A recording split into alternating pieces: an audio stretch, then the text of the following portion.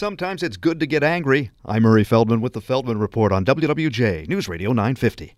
If you're angry during the day, really angry, you might have a better outcome in your daily performance. A study published in the Journal of Personality and Social Psychology found that when people get angry, that emotion can act as a motivator. When people became angry, they were able to perform better in challenging circumstances in everything from workplace obstacles to word puzzles.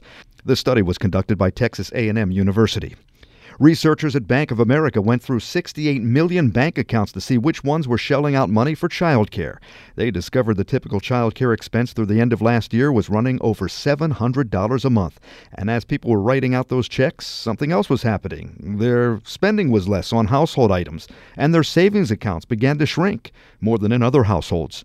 The research seems to indicate the burden of child care costs could impact many other areas of the business world. With the Feldman Report, I'm Murray Feldman, WWJ News Radio 950.